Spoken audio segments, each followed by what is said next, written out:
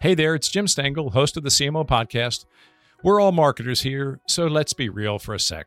We all know that your website shouldn't be a static asset.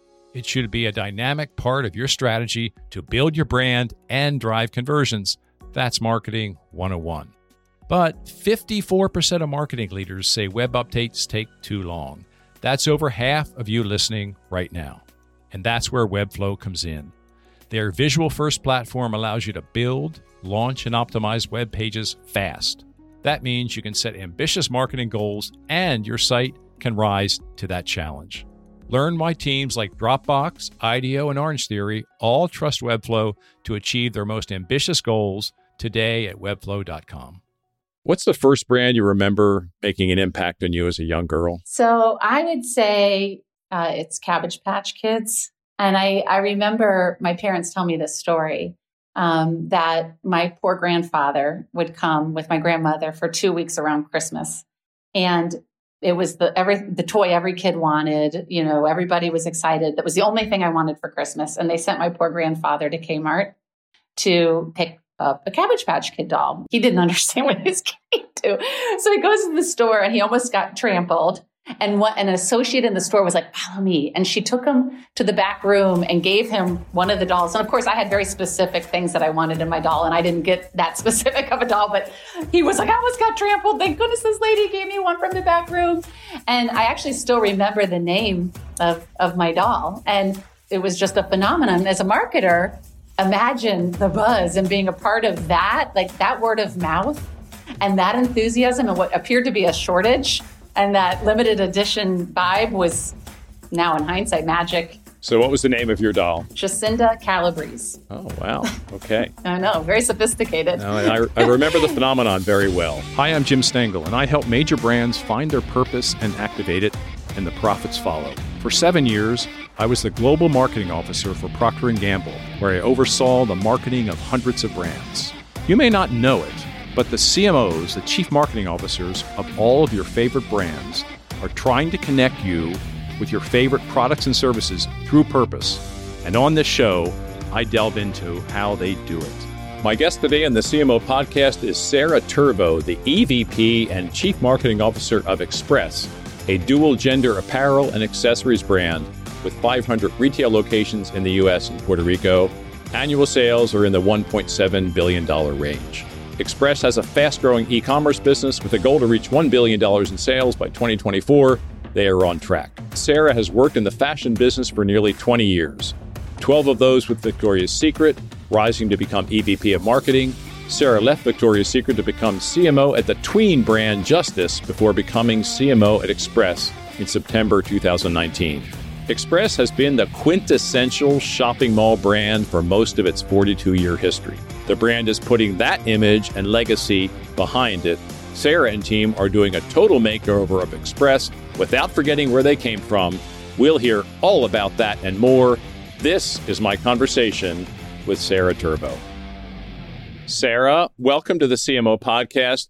You have had quite a career in fashion and retail, and you have never left Central Ohio.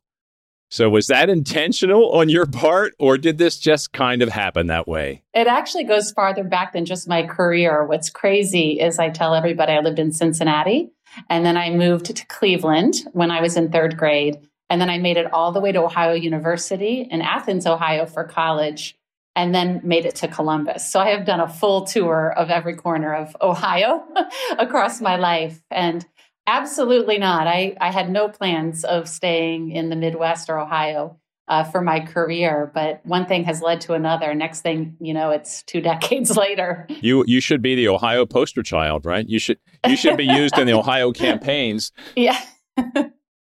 What took your family around Ohio so much? Well, it's interesting. My dad was in the mattress company and with Sealy. He worked for a long time. And he was kind of in retail, and he worked in the sales facet of that in Cleveland for a very long time. So he, ended up planting our roots there, and then he ended up moving to North Carolina, where they have the furniture market there. So he's been there about 20 years. But really, it was my dad's job, and my mom was a teacher, so we just went where he went. Yeah, I get that. Now, as you said, you went to Ohio University, you studied journalism with a business minor, and ultimately joined Victoria's Secret for 12 years, the longest by far you have been at a company in your still young career. That's a really famous, interesting brand, and you were on that brand for 12 years. What did you learn there about brand building and about leadership working on that brand? It was such an exciting time to join Victoria's Secret. It's interesting because I was trying to find a job in corporate PR coming out of Ohio University. And one of my professors at the time knew somebody there. And he said, why don't you call her and see if she can help you find a job? I was scared of her because she was actually older than me in the sorority. And she was one of the ladies who helped with our pledge week. Oh, my. So I was actually hearing her voice and I was sort of afraid to call her. But I took a leap of faith. And she said, we're looking for an intern. So it's interesting because my parents were like, come home, find a real job, you need insurance. And I thought, well, I'll take this 6-month internship and see where it leads. And I wanted to be closer to OU. I had friends in Columbus and I didn't want to move back home as most don't right after college. So I thought I'll put clipbooks together. I'll do whatever it takes. I'll work, as hard as I need to try to keep this internship going. And if it doesn't work out, it doesn't work out. And then one thing led to another. And it actually was 18 years that I was with L Brands. So 12 of them were with Victoria's Secret. And then 7 of them were with the Pink brand. When Pink was growing as a small business within a bigger business. But I will tell you, when I joined Victoria's Secret, the world was very different, actually. We were just getting ready to launch a .com, as crazy as that sounds. And the brand was growing, opening stores.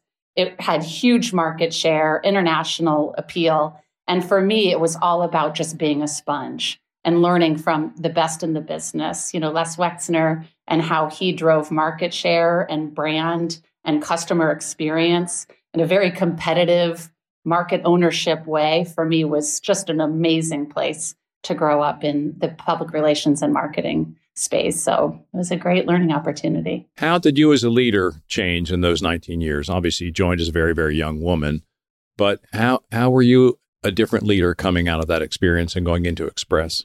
I would say that, I was obviously very young. I was anxious. I was nervous. I lived in fear of losing my job. Funny story on that, about maybe a year into my job there, we were putting together clipbooks and highlighting and collating all the mentions of Victoria's Secret in off hours because people wanted to use the printers during regular business hours. And I took a lot of pride in putting those together. And we would distribute those to all of the different executives. And I'll never forget, there was an intern and myself because I had been promoted to an assistant. And we would work together on this. And we got a note back from one of the executives that said, who does this? What a waste of time. Nobody's reading it. Please stop immediately. And I thought, oh no, I don't have a job. What am I going to do? So I was always, I was watching executives come and go, and it was a very competitive environment. So I was nervous, but that fear also drove me. And I wanted to work really hard, and I wanted to prove my worth, and I wanted to keep creating space, an opportunity for me to grow. So over the years, I started to learn more, and I started to feel more confident in my understanding of the brand and the customer and how to make an impact and drive business results. So with each year and each opportunity, the business was growing so rapidly at the time. We were under $1 billion at the time. And so, we were racing to $1 billion, and then we were racing to $2 billion. We were launching a website. We were creating, the Victoria's Secret fashion show that was on TV. So through all of that, I learned how to build teams. I learned what was I most passionate about and how do I continue to grow my career. So I changed tremendously over the years as a leader. And over time, just grew in my confidence level and my ability to make an impact on the business and the brand. You saw Victoria's Secret through lots of phases. What's the most powerful lesson that you took from that experience on Victoria's Secret and Pink, frankly, that you're applying in your work on Express now? Probably, sadly, more towards the end. Victoria's Secret got very big. And there was a lot of, I would say, internal competition and different motives occurring. And the world was changing. And people were coming, for market share, and they were connecting with customers in new and innovative ways. And the brand had such an amazing ride and such an amazing way about it for so long that making a change was scary. And it was not something that I think some people were comfortable with. Others were very anxious to move. And I will say that the brand didn't move fast enough, in my opinion, to change and evolve with the customer mindset and what's important and what resonates. And so I would say transitioning to Express, Express actually went through a very similar situation. It's a 40-year-old brand. They had a very good run, and then they hit some turmoil and how they marketed, what their product assortment strategy was, what their real estate strategy was. And so I could apply what I would say Victoria's Secret didn't do fast enough to Express to say, how do we evolve? How do we rebuild our brand positioning? How do we connect with customers in more innovative ways? Which has been just an amazing opportunity. We've all been there. You spend millions of dollars each year driving traffic to your company's website, and then the results come in and they're just not what you hoped. On top of that, 81% of marketing leaders say website ownership is a challenge. So, what do? Well, you switch to Webflow. Let me tell you why. Webflow's visual-first platform empowers your team to own your company's most valuable dynamic marketing asset, your website. From launching a new site to optimizing for SEO and conversions, Webflow gives you the tools you need to drive business growth fast. Unlock your website's full potential when you build, manage, and host with Webflow. Get started today at webflow.com. You went from Victoria's Secret and Pink to Justice and then to Express. What compelled you to move to Express? What was it about the team, the culture, the brand that really compelled you to make the switch? I would say that it kind of goes back to when I was at Pink. So when I transitioned from public relations with Victoria's Secret brand to Pink, Pink was this little brand inside. It was a couple $100 million at the time, and it was rapidly growing. And at the time, Les Wexner said, I want to do this differently. I don't want it to be like Victoria's Secret. I don't want it to be traditional in its marketing approach, the glitzy, glamorous runway show and direct mail and TV commercials. I just want, cool girls on college campuses talking about the brand. And therefore, he didn't want a traditional marketer building out the Pink marketing structure or how we activate. So through that opportunity, I was so lucky to be given. I didn't know much about traditional marketing. Therefore, I approached it with a completely open mindset. And how do we want to connect with college students through the internet? And actually, the .com business owner said at the time they didn't want any editorial content on their website because it wasn't relevant and didn't drive sales. And Facebook was an EDU at the time, but we knew our customers were there. So we were just finding our way, building websites and SMS groups and events on college campuses. And all of that was really formative for me in innovation, how you can reach out and try new things and take risks, because we were protected by the Victoria's Secret business. And they were driving a huge amount of traffic and driving a lot of sales. So we could step out and try some innovative things. Through all of that, I've learned that, that is important for brands to stay relevant. It's important to stay connected with customers and where they're headed and what they're doing and having fun with fashion. We have a new floor set every month. So there's new product and new reasons to tell stories and new reasons to drive customers into the business. So I was able to learn a lot through that. And we grew tremendously. Pink did within Victoria's Secret. And then I transitioned back to Victoria's Secret in my last run. And I learned a lot about how to coordinate a big team and drive a big budget and work with several presidents and some of those things, which was amazing from an operational perspective for me to learn and grow. But as I started to reflect on my 18-year run there, I really wanted to try something different and try to see if I could be successful outside of the L Brands framework and structure. And Justice had just gone through a major lawsuit, was looking for a brand transformation. It was a completely different challenge. But I thought, can I apply, some of the things I learned from a big business and big brand to a turnaround, which is a completely different challenge. And so we worked on that at Justice. I was very proud of the work we did there. The tween girl can't be cuter or more fun to connect with as a brand. And I had so much fun doing that. I was there about 4 years that when Express called and said they're looking to transform the brand, they really want to connect with customers in new and innovative ways. It's a legacy brand and it had its own challenges, but they were a brand of the now for a very long time. Can you come help reinvigorate our brand strategy and our marketing strategy? And I had so much fun doing it with Pink and Justice that I thought this is a great opportunity to join Express.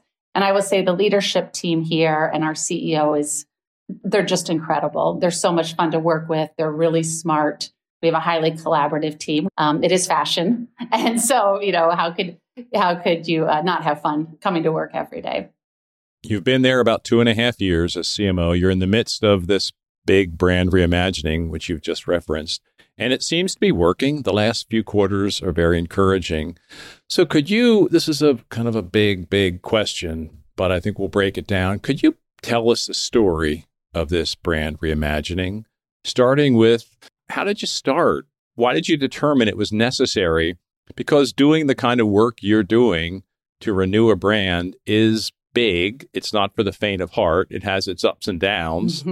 And so tell us the story of how it started and what's driving what seems to be encouraging results. So, like I mentioned, it is a 40-year-old brand. It actually used to be a part of Limited Brands or L Brands. So it was also part of the big conglomerate that I worked with, Victoria's Secret. So some of that legacy thinking worked here. And it really was a brand of the now, we like to say. They were known for fashion. Customers trusted them. And we had a very good long run as a company. And it was actually, I would sometimes say, it was the clothing version of Victoria's Secret, right? There were supermodels and NBA players, high fashion, that sort of aesthetic. And as time went on, more recently, the brand lost its way a little bit, I would say. And some of the activations and marketing tactics were a little stale, as well as the assortment strategy and the product that we were offering. It got a little commodity and it lost its fashion appeal. And that's also not very good for business. So you go into a store and you just felt like it was a sea of blouses or a sea of button-down shirts and ties. And that doesn't evoke the same emotional connection. So our CEO, established what he calls the Expressway Forward strategy. And with that, he felt very focused on putting product first and really making our product the best it could be. Because without that, we all know marketing will only work so hard for you. We can drive the traffic, we can look to connect with customers, but if you don't have a great product to share, it falls short and ultimately won't lead to the business results. So the idea was, how do we go from being a store in a mall, which is, if you ask most people, they're like, do you know Express? Have you heard of Express? They're like, oh yeah, I used to shop there. Or yeah, that's the store in the mall. You're like, okay, yes. But the brand didn't have a purpose. It didn't have a deeper connection. And we all know that that's the most important thing in driving, long-term profitable growth and being successful in the future. So the idea was, how do we go from being a store in a mall to a brand with a purpose powered by a styling community? And the idea of styling community is our associates, both out in the field and here, but also we have tons of customers who are passionate about it, influencers, you name it, right? It's all part of our styling community. And how do we really embrace our full community and create confidence through fashion? And for me, that's a great grounding point and gets me excited. How can I make people feel more confident? And how can I help them self-express through fashion? And so Tim describes it as EXPR is our strategy. He's our CEO. And it's also our ticker symbol on the stock exchange. So it's a constant reminder of our commitment to drive growth as a brand and shareholder value. And the way it's articulated is E is engage customers and acquire new ones. X is execute with precision to accelerate sales and profitability. P is by putting product first. And then R is reinvigorating the brand. So those were sort of the key tentacles of the Expressway Forward strategy and a great grounding point for our organization going through a massive transformation. And so we created these four foundational pillars as a result of the XPR strategy, and that is product, brand, customer, and execution. And so product, I mentioned the importance of that. Brand, what is our purpose? How do we show up in new and innovative ways? And the customer, how do we embrace the customer, bring the customer more to the forefront, stay relevant by staying more centered on our customer because we had lost that. And then execution, the quote we've been using around here is vision without execution is hallucination, the Thomas Edison quote. So how do we take this beautiful strategy and purpose and ensure that we bring it to life successfully? So those have been our grounding pillars, and it really helps our team prioritize our key strategies and how we will bring our transformation to life. So that was sort of how it all got started, and it came fast and furious. I started in September, about 2.5 years ago. January, we rolled out our strategy. We restructured our team. We rebuilt all of our budgets, and we actually rebuilt our whole process and how we work together as a company. We rebuilt, how we partner cross-functionally, how we product story sell, we say, how we bring the product stories to life through marketing campaigns and strategies. And we launched it in January, and then COVID hit in March. So that was bad for our big kickoff and launch. It was a detour, as we like to say, on the Expressway Forward strategy. if you want to call it that, it's all tied to a theme. We like to brand everything here. And we learned a lot through that too. And actually with that, we got a lot closer to our customer in different ways. And some of the ideas we had for how to activate and create content came organically by being at home and having to do things differently and all of that. But coming through the pandemic, if you want to say that we are, I think we are. I'm hopeful for this year. I would say that based on what you were saying with our results, we feel good. We have some momentum.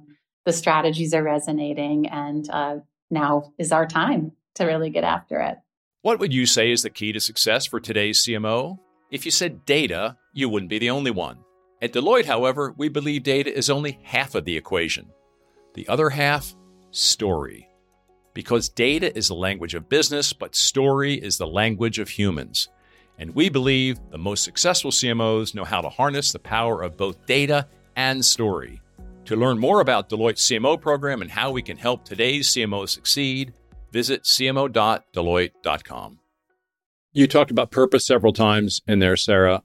Could you talk a bit about the role of purpose in this turnaround, how you arrived at the purpose you have, how you engaged all of your associates in that purpose so that they felt it was theirs and they knew what to do and they knew how to activate it. So could you go a bit deeper into the origin of the purpose? Yeah, absolutely. So when I started here, a lot of work had been done in understanding our customer and understanding, our history, making sure that we weren't going to be somebody else. We didn't need to go be somebody else. We needed to be us, but with a refreshed filter. So I studied a lot of that. And then the idea was actually generated and our purpose was articulated in partnership with our customers. We had some ideas of what we thought was right based on all the data and the qual research we did. But I thought, how do I be sure, right? If we're going to put a stake in the ground, how do I know? And it's scary and you want to get it right. And so what better way than to create a dialogue with our customers? So we worked with a partner to help create different groups of people, different ages, different genders, all of the things, and say, what do you think of this? And how does this feel? How does this land on you, both customers and non-customers? And through that, we identified a much clearer articulation of who our customers are and what is important to them. And at the end of the day, our customers care about fashion. They believe clothes can serve a higher purpose, and they care about what they put on. And so the idea of creating confidence came through with what we do and how we can actually provide a service to our customers. We also learned, interestingly enough, I would have thought ages would have skewed differently, or different genders would have skewed differently. And actually, the idea spanned all ages, ethnicities, genders. The idea that they're unified by the spirit of optimism and go get them, and they work and they're passionate about how they look and they care about fashion, all came together. And our brand was known as a sexy brand. And, that also is a tricky word, right? And where the world is going and how people think about that and their definition of that. And as we were talking with customers about express and their perception and what's important to them and what's their definition, the idea is confidence is the new sexy, right? So how do we organize around this idea of creating confidence for our customers, which is an evolution of who we are as a brand and what we were known for. And the idea that they want to express themselves through fashion. So hence to create confidence and inspire self-expression as our purpose. What do you feel is going extremely well in the brand reimagining, and what is not going so well? And what have you learned from that? I would say that what's going well is we have our organization fully aligned and galvanized around our purpose. And it's so exciting. You can feel the energy of that. And that drives momentum. That kind of clarity, that kind of momentum, and the stories we're hearing now from customers, from being in stores. And, for a marketer, that feeling and that adrenaline rush and the stories coming unsolicited, like across everywhere is like, okay, we've got this. And so I'm very, very excited about the momentum. And I feel like we have the right strategy, we have the right team, and we're moving. So that part, that's good. Within that, there's always areas where we can get better and move faster. And, one of the things that, I wish we could move faster on, but it's just the reality is refreshing our stores. We're a legacy business. We have some great new stores that we've opened that are a much more proud reflection of our brand, but we also have a lot of stores out there that need refreshed and aren't a reflection of who we want to be and who we are. And that's all part of the brand, right? Like when you go into a store and it's not refreshed or things aren't merchandised the right way or an interaction with an associate isn't what you want it to be, those things are brand negative, even if you're really pushing hard on the evolution of the brand. So we're working very hard this year on, refreshing and making sure that every touch point and every interaction is a true reflection of who we are and who we want to be. Everyone who's listening to this podcast at some point in their career will work on a brand reimagining, a brand restage. You've worked on a few of them. This is the most recent. What are your top 2 or 3 leadership lessons that you would like our listeners to hear if they're about to embark on a initiative like you are leading right now, the brand reimagining? Sure. I would say clearly articulated goals are super important. The team wants to do a good job. They want to be a part of the future of the brand for the most part, but they need something to galvanize around. So it's really important to get leadership alignment on those goals and a very clearly articulated strategy around those goals. That goes a very long way in grounding everybody. I would also say that collaboration and communication are key in a transformation. There's no way to do this alone or as a single department.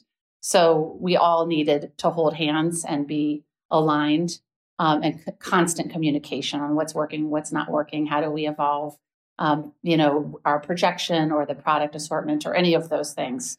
And we share and work together. And then I would say it's also really important to have the team feel empowered to try things, and they can't fail. We're moving, let's learn, let's get out there. So I work really hard on, building trust with the team and how do I let them run so they don't get stuck in approval process or whatever it is. So I would say that, in a transformation, you've got to step out and be willing to try some things and be courageous. I recorded recently an episode with the Clinique global president, and with Google, with Lorraine Toohill and Marvin Chow. That's exactly what they said. That's funny.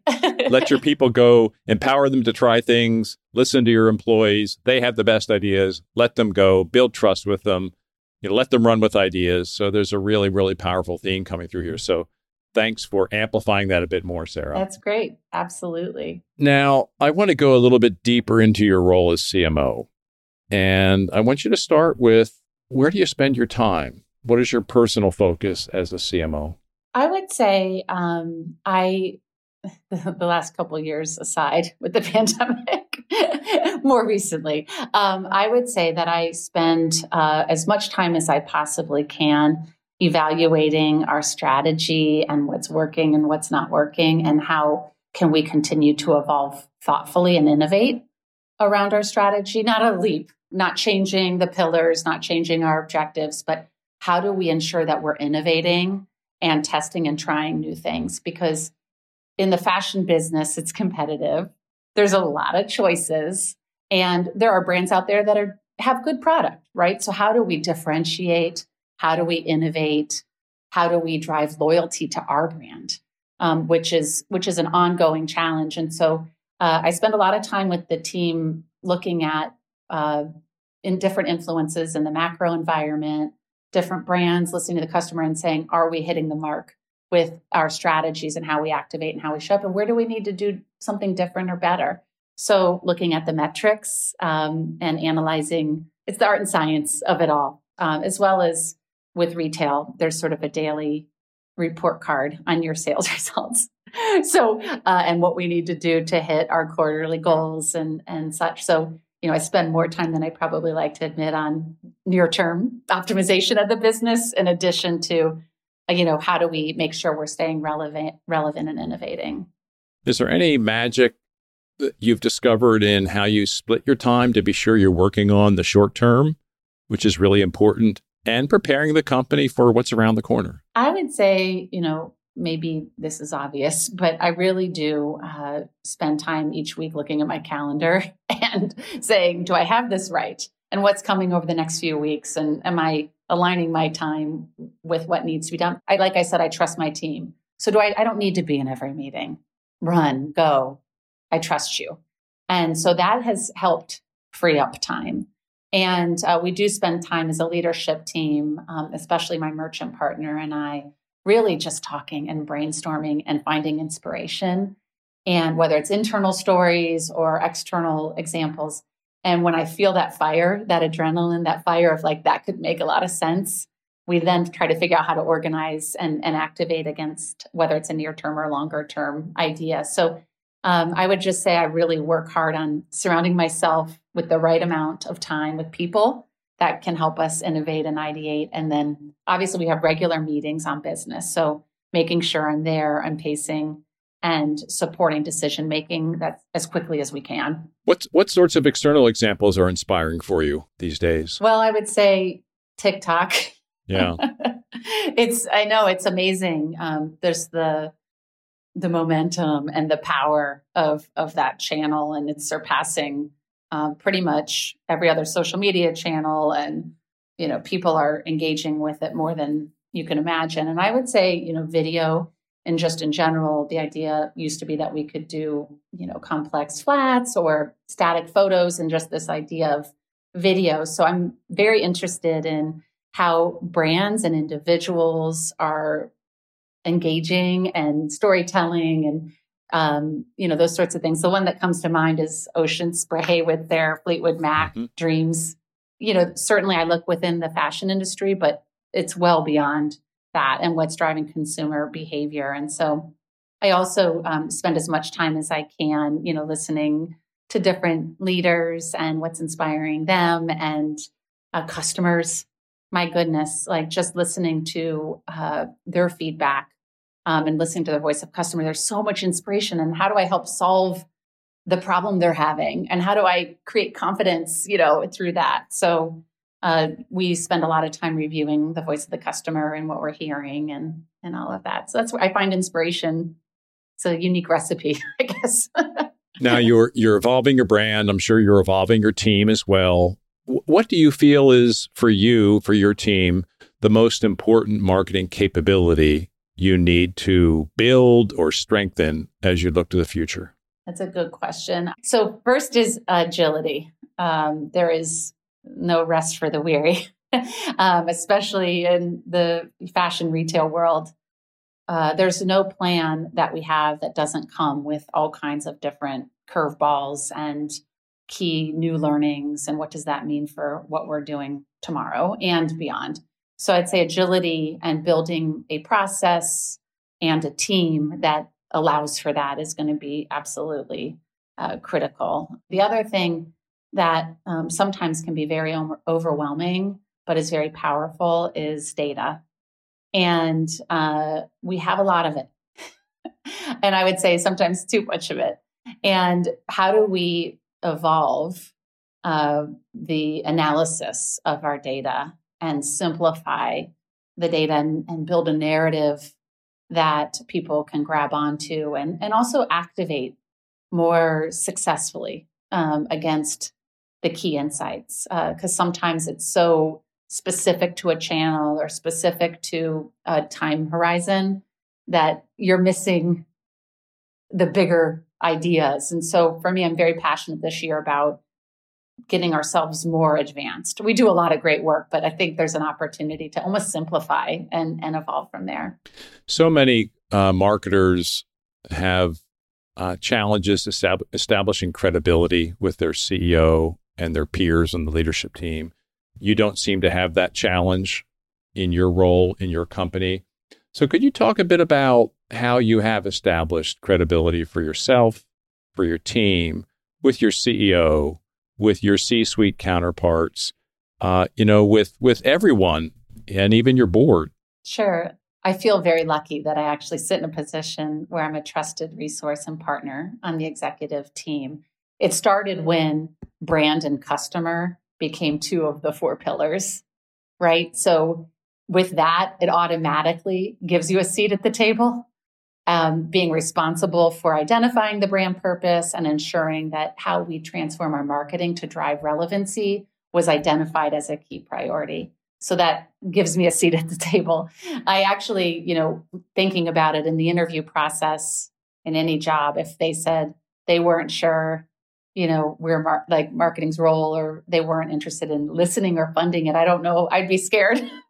If they were willing to listen and felt like it was a huge opportunity, then by all means. But I do think, some companies have struggled with where to put marketing in the space. But as the world's evolved, it is critical, in driving the brand performance. So I would say that, I guess it started with the right framework, which was fortunate and an important filter for the total company. But with that, I work very hard on staying connected with the leadership team. I work very hard on collaborating, listening, identifying the different areas of opportunities and within the P&L and within our product assortment, and ensure that I'm extremely connected to all of that. And that helps them build the trust with me, that I'm picking up what they're dropping, so to speak, and that I am actively going to take the ball and do my part. But, the idea of how do you build trust by showing up, by listening, by sharing back. So I work hard on making sure we have touch points in our go-to-market process where we share our strategies back and check in along the way. When it's a big idea, then we go into an activation mode where we share slightly more detail and we collect feedback along the way. And by the end, we're all aligned. And, if something doesn't work as planned, that's okay, because everybody was on the journey. We tried, and there's no surprises. And I think that really does help build credibility and trust. You said when you started to answer this question that it starts with the framework of the company or the strategy of the company, and the customer and the brand were two of the four pillars. Mm-hmm. Where did that conviction come from? I would say our CEO, who is a wonderful, smart, strategic leader, felt that these were the four ingredients, right, to get us to success. And he studied the brand. He studied the business history, where we were winning and when we were losing, and felt that we have to do these things in order to be successful. It wasn't yet fully articulated how, like exactly what was our brand purpose? How will we build loyalty? But we knew we needed to. And so, because that is honestly the feedback we were getting. Our product wasn't selling. People were saying, oh, I used to shop Express. If you just listen, those cues are out there. So then it's like, how do you organize the organization around those key things? Sara, I want to move to the creative brief. And my first question is, what's the best thing about living near Columbus, Ohio? I would say, maybe people know this, but maybe not. Columbus is actually a pretty great city with tons of retailers headquartered here. It's a young city because of Ohio State. It's reasonable to live here from a cost perspective. I would say that it's a wonderful place to raise a family. And a lot of people, because I used to go to New York almost every week for work, and I love New York, they come here and they're like, wow, this isn't what I had expected about Ohio or Columbus. They picture farm country or something like that. I don't know. But it surprises people when they come. So, I think we just have to get more people here to give it a try. It is a surprising city, and it's actually a very fast growth city. If you look at the top cities in the U.S. in terms of growth, Columbus is up there, and there's a reason for that. Next question, the best advice Antonio Lucio has ever given you. And we probably should tell our audience who he is if they don't know. I've known him for many years. He started at Procter & Gamble. He's worked at HP, Visa, Facebook, a remarkable leader, and he's on your board. He is. He's new to our board. So I'm actually having my first in-person, believe it or not, onboarding with him in just a few weeks. So I've not had a huge amount of interaction with him yet, but he did join one board meeting for a portion of it. And as an outcome of that, he said, how can I help? That's him. He said, I want to be more strategic as a board member. Let's just talk. Like, how can I help? And I thought, oh my gosh, I'm so excited to learn from and hear from somebody like him because his reputation is so amazing. So I'm looking forward to getting to know him better and say hello getting for his me. help. Yes, I will. Absolutely. Absolutely. Who's been the most inspiring person in your life, Sara? I would say, I know probably a lot of people say this, but it was my father. He is a very hardworking man, his whole career, very loyal to Sealy. He was there for 30 years and he worked so hard. And he would always say to me, you can do anything you put your mind to. And my last name is Tervo. And he would always say, he had a few expressions, but one of them was, Tervos are tenacious and tough. And you put those together. And the third one he always said is, you don't know until you ask. And, I look back now at my career and I think he gave me the courage to dream and drive and not, get too deterred at different aspects of my life and my career. And, being a PR girl at Victoria's Secret to becoming a CMO without the traditional background, that a lot of CMOs have, it was a byproduct of him saying, you don't know until you ask, go for it, be tenacious and tough. Where did he get his tenacity and toughness and work ethic? I would say he's a very prideful person and one of the most honest, loyal people you'll meet. And so when he commits to something, that's it. And he's calm, cool, collected. And he would get that from his father. So my grandfather was actually an engineer at the Mayo Clinic and worked there almost his whole career. Wow. And so there's just this sort of Finnish, calm. I got a little bit more of the Irish from my mom. I'm a blend. but anyway, I think it's just part of his constitution. And he was a great role model to us growing up and understanding the importance of working hard. Who's been the most influential business mentor in your career? Has it been your father or someone else? I would say there were several actually in my career that have been amazing at different phases. And you asked earlier about, how I've grown as a leader. My first boss, who was originally the director of PR at Victoria's Secret, tried to give me more courage. And she would make me read things out loud. I hated public speaking.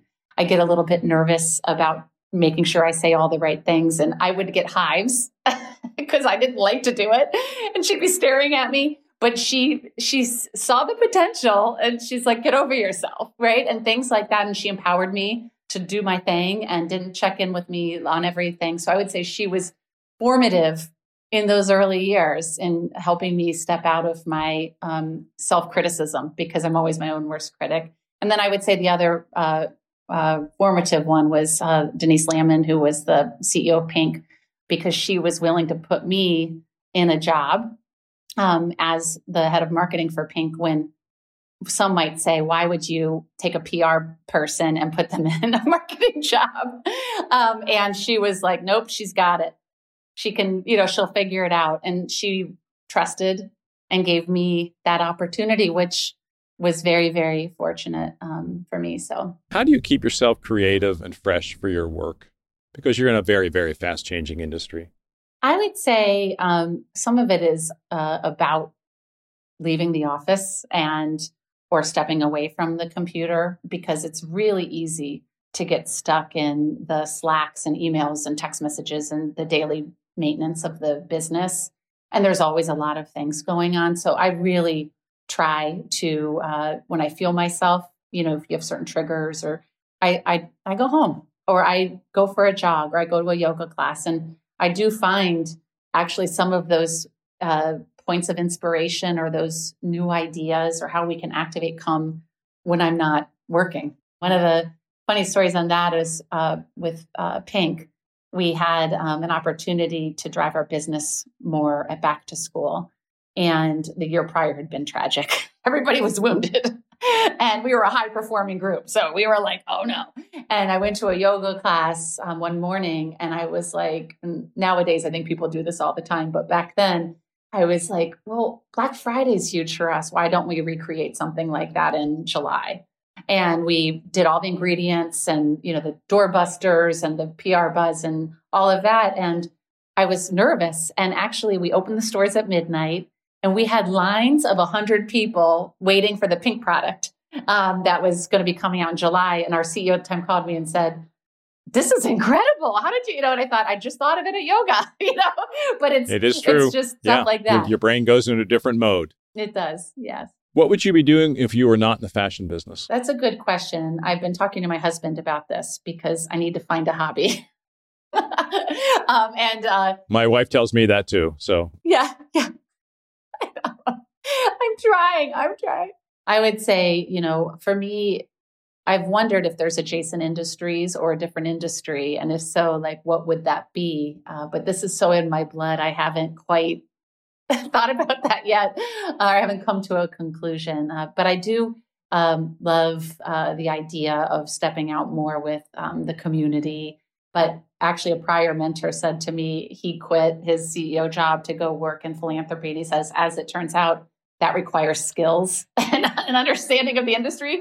So it came with the best intention, but didn't know how. So, I said to my husband, maybe I need to open a fitness franchise because I do also love fitness. And, there's some things that are emerging like F45 I heard of, but, something like that, because maybe that would be fun. But I don't know anything about that. So we'll see. Sara, this has been a marvelous conversation. I will give you the last word. Anything for me before we sign off? No, I just appreciate the opportunity to speak with you. You've spoken with so many incredible leaders that I was just so excited to have the opportunity to connect with you today. And I can't wait to talk to Antonio about you and learn from him. So just thank you so much. Well, let's connect after that. I want to hear what he tells you. Absolutely. In terms of advice. Maybe we'll get him and you on a podcast later. How's that? That would be so fun. That would be great. Thank you so much. Sara, good luck in everything. Thanks so much.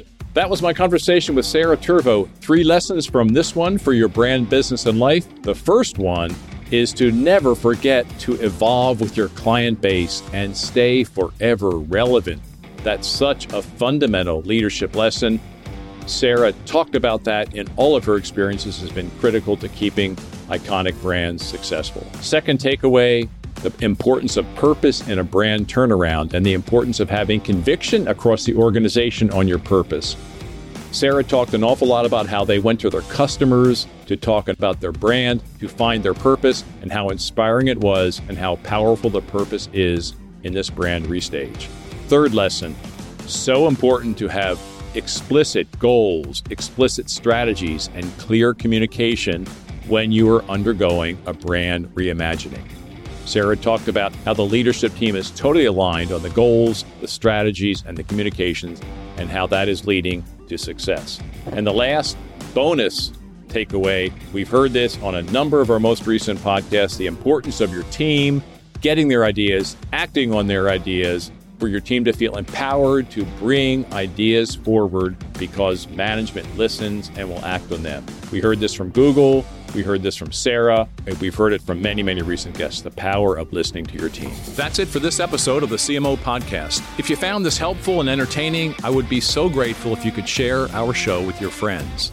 And I would be super happy if you subscribed so you can be updated as we publish new episodes. And if you really want to help, leave us a 5-star rating and a positive review on Apple Podcasts or wherever you listen. The CMO Podcast is a Gallery Media Group original production.